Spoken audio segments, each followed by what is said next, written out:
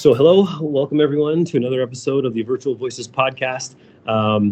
This episode is very special. We have a teacher from Peel Virtual Secondary School, Jasdeep Bains. Mr. Bains, thank you for coming on the show. Thank you for having me. Wonderful. So let's get this started with the kind of maybe the most important question. Who are you? Where have you come from? And where are you going? All right, my name's Mr. Bains, or Jasdeep Bains, but I've been teaching for about 15 years now. I teach computer science and business. I'm very passionate about both topics. I'm a lifelong learner. I teach students, but at the same time, I'm learning every day. I'm adjusting every day, evolving, and I'm a very passionate teacher, and I like to transfer some of that passion to my students because I want them to be motivated to do great things. That's really great to hear. Really great to hear. What some of our listeners may not realize is we are now in our second year in existence at PVSS, and Mr. Bains is a new addition to the staff this year. So it kind of leads me to my next question, and you might know this more than other staff, given that you were at an in-person school last year, and now you're at the virtual secondary school. With everything that comes along with that, with our new platforms, with our new timetable. So my question is, how has the transition to virtual learning impacted your teaching style and approach, whether it was in response to the COVID-19 pandemic or at Peel Virtual Secondary School now? So having a transition, I knew there was going to be some type of transition just because in-person and virtual are completely different. But I'm surprised at how well the transition's gone. When you're in person, you have a lot of non-verbal communication that happens. Students come to your classes, you see them on a daily basis, you interact with them on a daily basis. Virtually, the interactions are done differently. Not to say that they don't happen, but they do, but they're communicated differently. There's advantages. I've noticed some big advantages to virtual learning. The adaptability. Usually when you're teaching a class in person, you have a lesson laid out, you execute the lesson, sometimes you'll adjust on the fly, but for the most part, you follow suit with the lesson and you go with it. I'm finding with the virtual platform that there's a lot of ability to adapt, to dynamically shift according to whether the climate in the world has changed. Computing has changed. You can change on the fly. Plus, with software and the internet, technology just keeps changing. So you don't have to be so rigid. It reminds me of back in the days of watching a VHS movie in the class, lugging that the movie and the TV to the classroom. You don't have to do that. You can dynamically shift and adapt accordingly. You don't have to be so rigid. Yeah, that's an interesting point. In the year and a half of doing this, and I'm sure other staff members would agree, what might not be totally apparent is at PVSS, we do have a one-to-one situation. When I say one-to-one, I mean every teacher and every student has a computer in front of them with access to the internet, which again, to the example of wheeling the projector or the VHS or the TV or the tube TV into a classroom. We actually don't need to do that anymore. We don't need to watch something for an hour and a half in a class. Instead, we can use clips, all because we are all sitting on devices with internet access, which is perhaps another difference between in-person and virtual. Now, you mentioned there were a lot of good things about virtual learning. In your experience so far, what is the most significant challenge or challenges that you've encountered so far in the digital learning environment? So one of the main challenges that I've encountered is because of the nature of not being present with the students in the same spatial setting, you don't know exactly how they're comprehending and how they're understanding, unless as teachers, we delve, we pry, we communicate, and we get feedback from the students. In an in-person setting, you could walk around, you can engage in different ways. In a virtual setting, there are some challenges in that regard. That said, as you said, with the one-on-one setting, a one-on-one relationship between the staff and the students to the technology, there are tools that we can use and utilize to ensure that students are receiving and actually grasping the content that we actually deliver.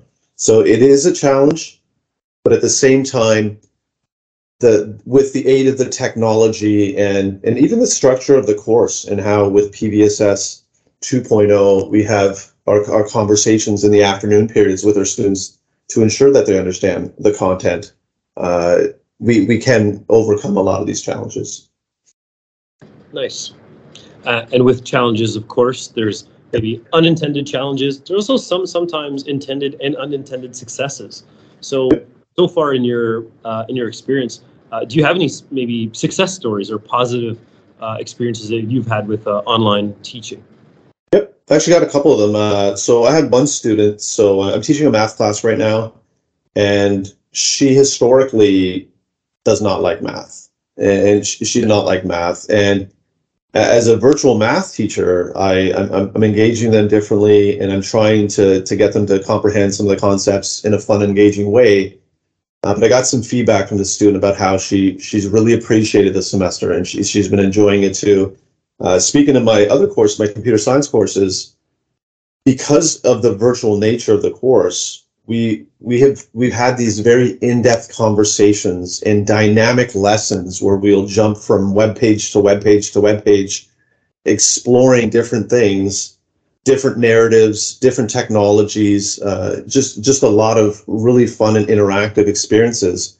And we're all having them because of the setting and the situation that we're in and the virtual environment that we have. But it's been very enjoyable so far. Yeah. I really like hearing that. Now, so far we've talked about learning and teaching explicitly in courses. Just to maybe deviate from our script here, Mr. Bains also is a staff sponsor for some clubs at PVSS, including I think it was the computer club. How has your experience been in managing a club online for students as a staff sponsor? So when I taught in person, teaching or working with clubs is a big part of my resume. I love the extracurricular engagement with students and the growth that happens. Often when you're teaching a class, you're talking about a specific topic and you're kind of typecasted just towards that topic. But when you do club work, you get to talk about life and a lot of different concepts. So it's a big part of my practice. I was a little worried in the virtual setting how it would transition. My last year at Louise Arbor, I had a lot of clubs, over 10 clubs that I was hosting. But I thought the transition would be tough. But right now we're doing, like you said, the computer science club, and it's actually gone very, very well. In fact, it's gone better than I would have probably done in an in-person class. So we have a club, computer science club.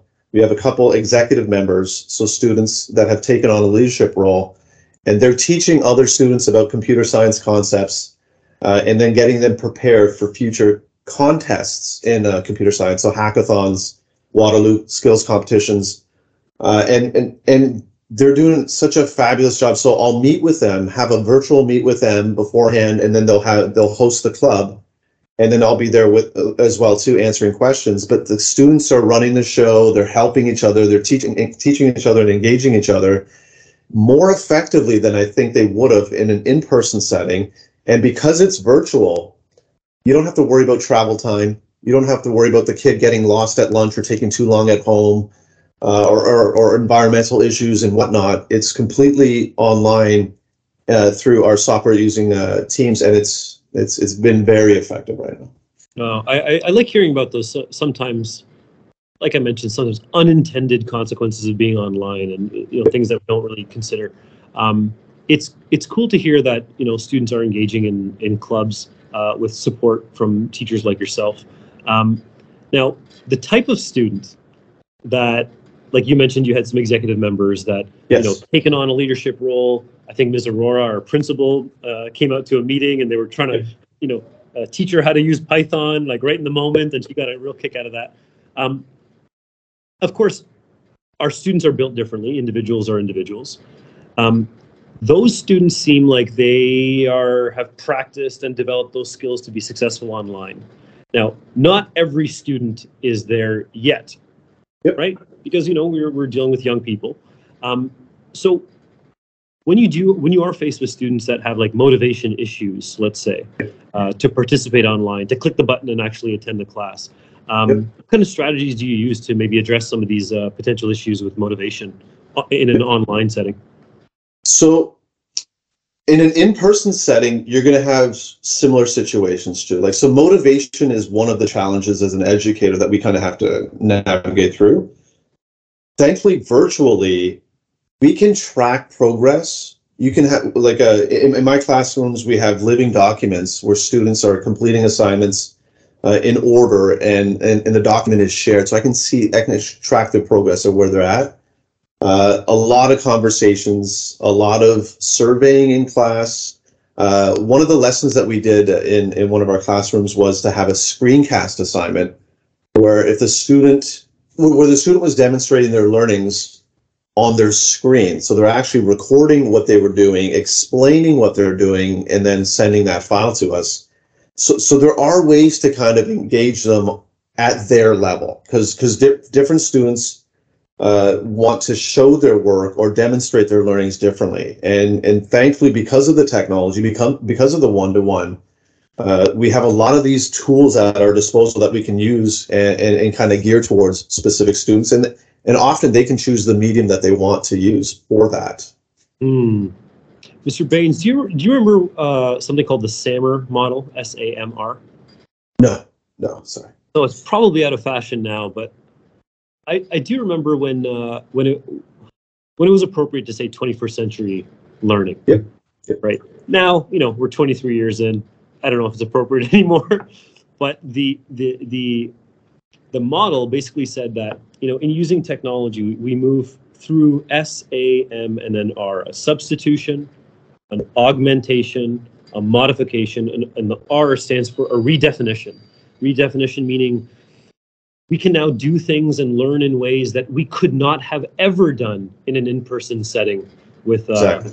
even with paper, pencil, with technology. And the example you just gave of a student live recording how they're completing an assignment for review. So you're not looking for like an anecdote of process. It literally is the process. It sounds to me like that's like a redefinition of how learning and an assessment can look in secondary school.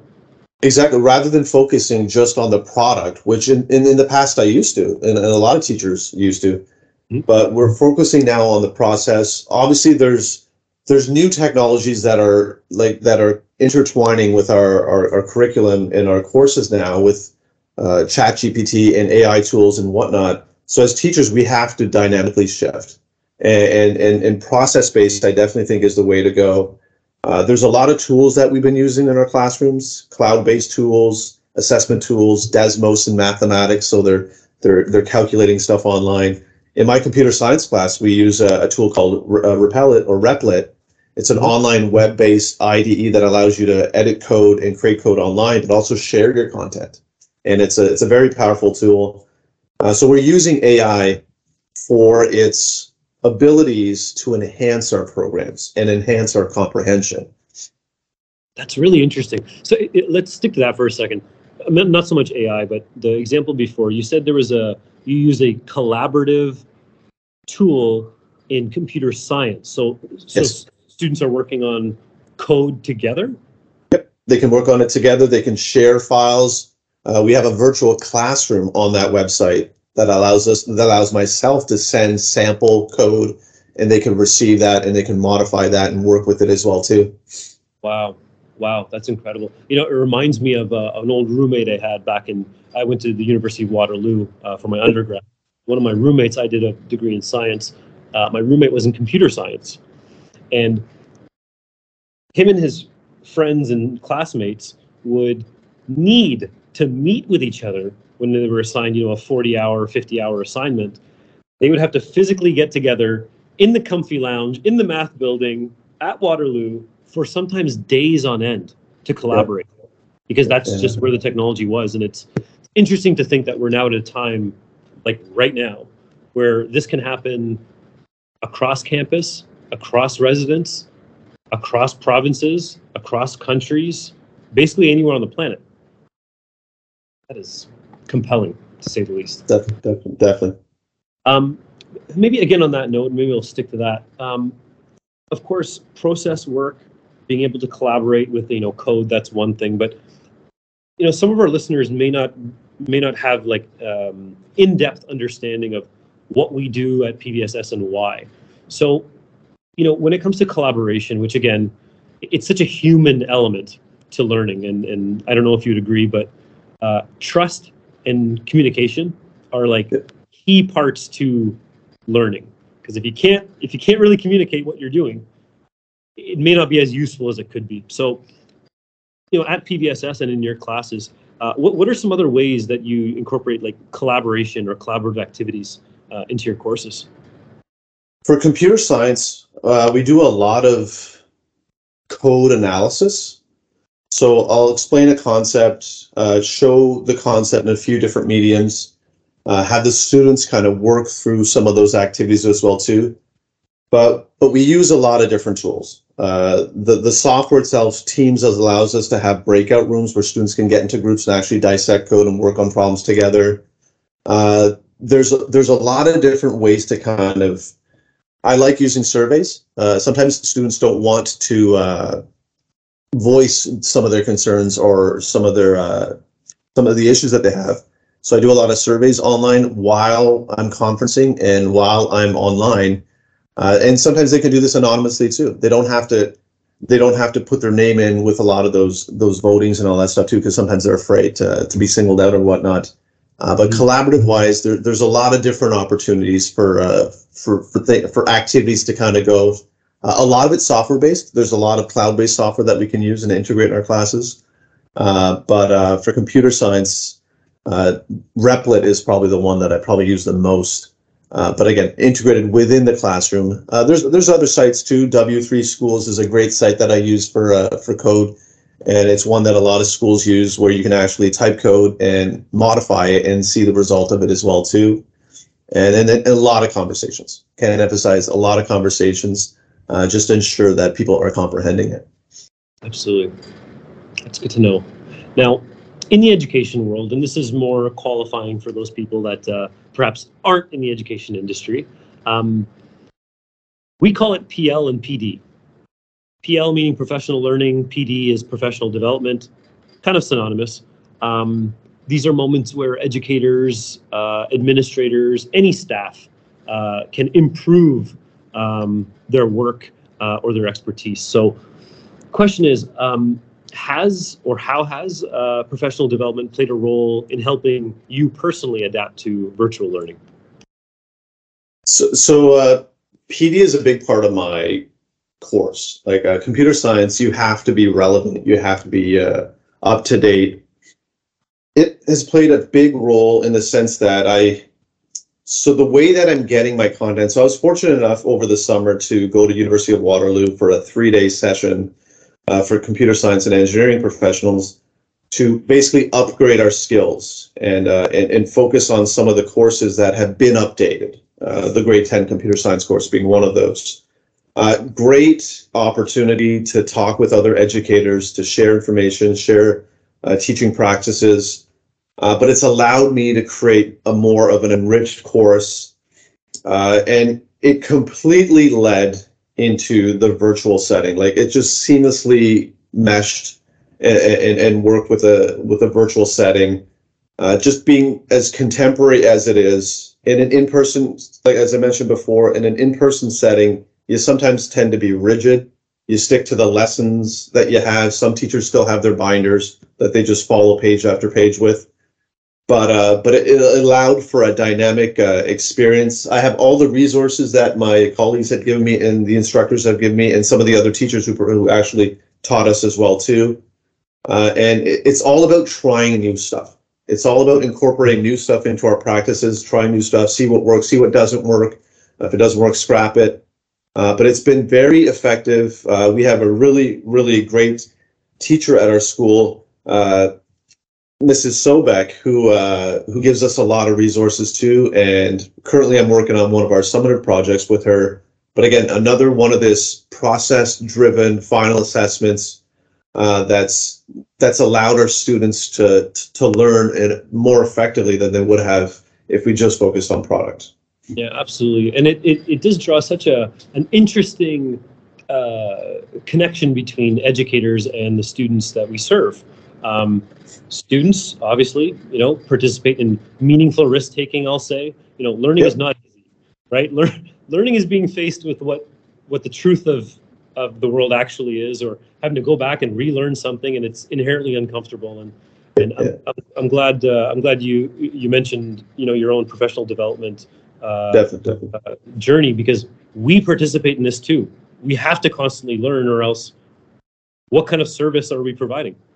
That's true. And it humbles us too. It humbles us too, because as we are learning, we're seeing what works for us, what doesn't work for us, and we can kind of analyze that and kind of use it for our kids as well too.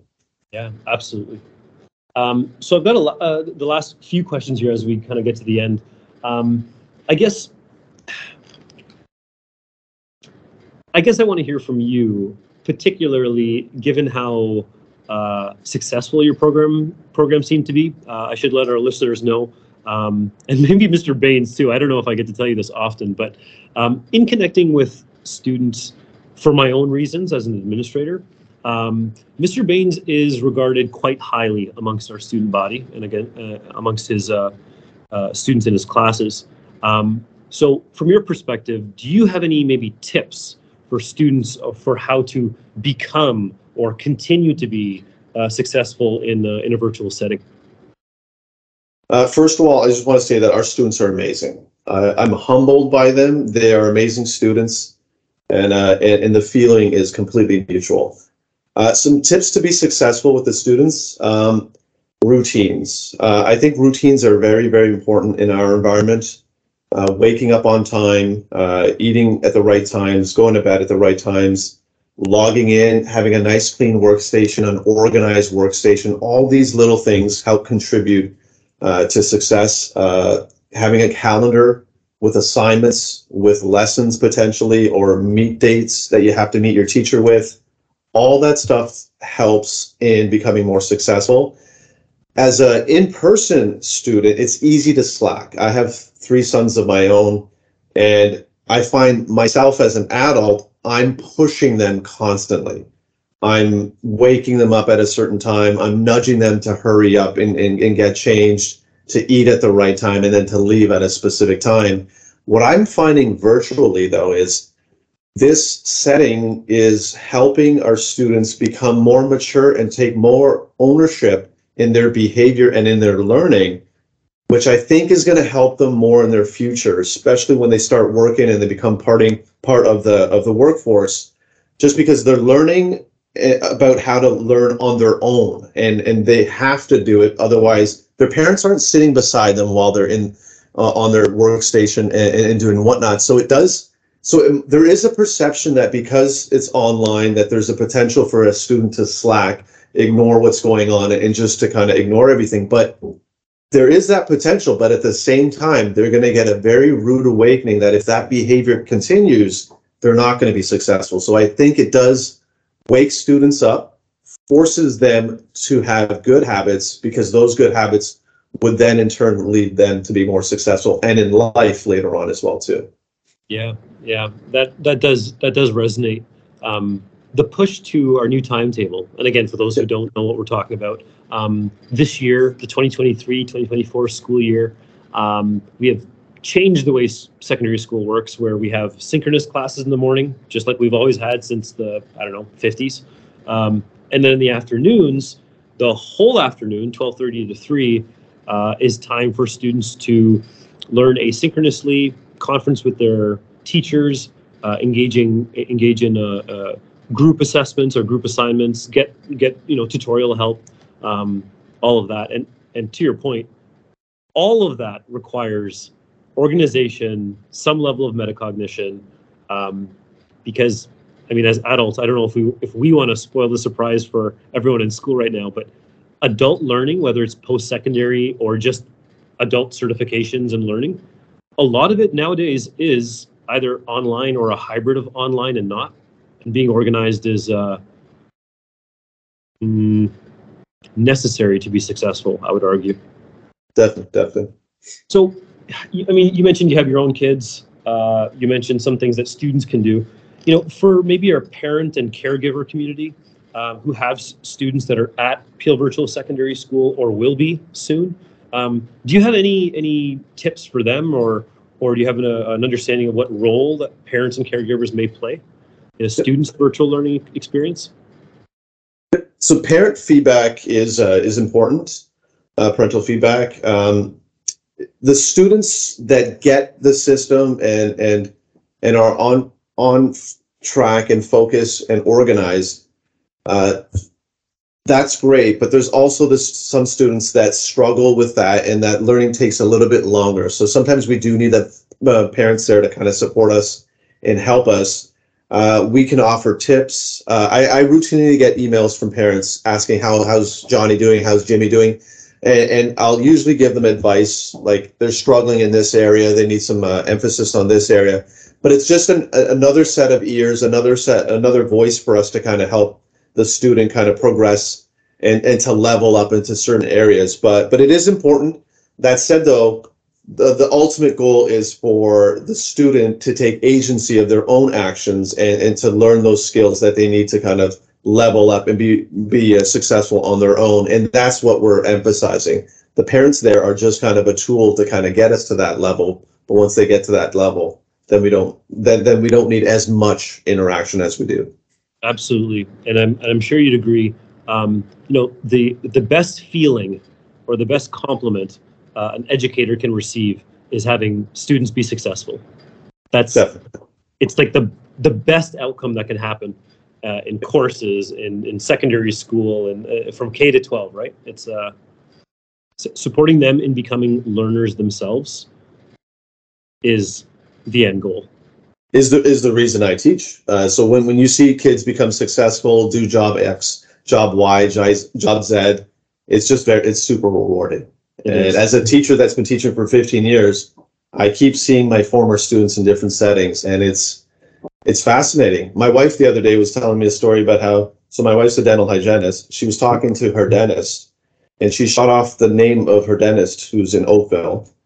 And immediately, I know that person. I taught that person 12 years ago. She was a student of mine. I taught her business at Sandalwood Heights. And just like that. Yeah. Wow. It makes your day, doesn't it? I love those stories. So lastly, and this, I think we've talked a little bit about this, or we've peppered it in throughout this episode, but, you know, Mr. Bains, looking ahead, what changes or improvements do you envision or do you sense for the future of virtual learning? Because I don't think this is going anywhere. Yep. So the spatial issue kind of comes up during conversations about virtual learning, and how can as a teacher we see the kids and not just be completely distanced through the spatial barriers that we do have. Thankfully, the technology is changing, and right now we're using Teams, and there's newer versions of Teams and other software that are coming out. But in the future, there won't be boundaries. There won't be limitations. There won't be walls between people, between countries and whatnot. And the next version of Teams looks like it's doing some really amazing stuff. 3D virtual spaces, I can't wait for. Once those get implemented, we can have a virtual classroom where everyone is in a room together virtually while sitting at home behind their workstation. I think that's a game changer. That allows us to have that in-person interaction in monitoring and all this other stuff in a virtual setting. And the collaboration is going to be even more intense because you have that classroom. You can get up and walk around and interact with people, have a bulletin board where you can post stuff, have this and that. You won't even know that you're working virtually. You'll be doing all these activities that you would have in person, in a virtual setting. And I think that's very fascinating, focusing on the process, not the product. We've already moved towards that. It's going to enhance our capabilities, and it's going to introduce us to solving so much more problems that we wouldn't be able to in the past because we were so focused on little things. We can now let the AI do some of those little things for us while we can focus on big solutions to big things. Mm-hmm. It's like creativity and connection might be prioritized, moving forward, right? Some of the little bits and pieces, like you're saying, the point and click type of stuff may not be relevant moving forward, and preparing our kids to understand themselves as learners so that they can experience, they can take advantage of opportunities for success and happiness in their life is of the utmost importance. Mr. Bains, I think that's all I have for you today. Anything else you want to tell our listeners? Just want to say thank you for inviting me to this. Helping anyone else is part of what we do, and I hope some of my insights help other people decide what they want to do. I think they absolutely have. And for all these students out there, future and current, if you see Bains on your timetable, don't change the course, okay? Yes.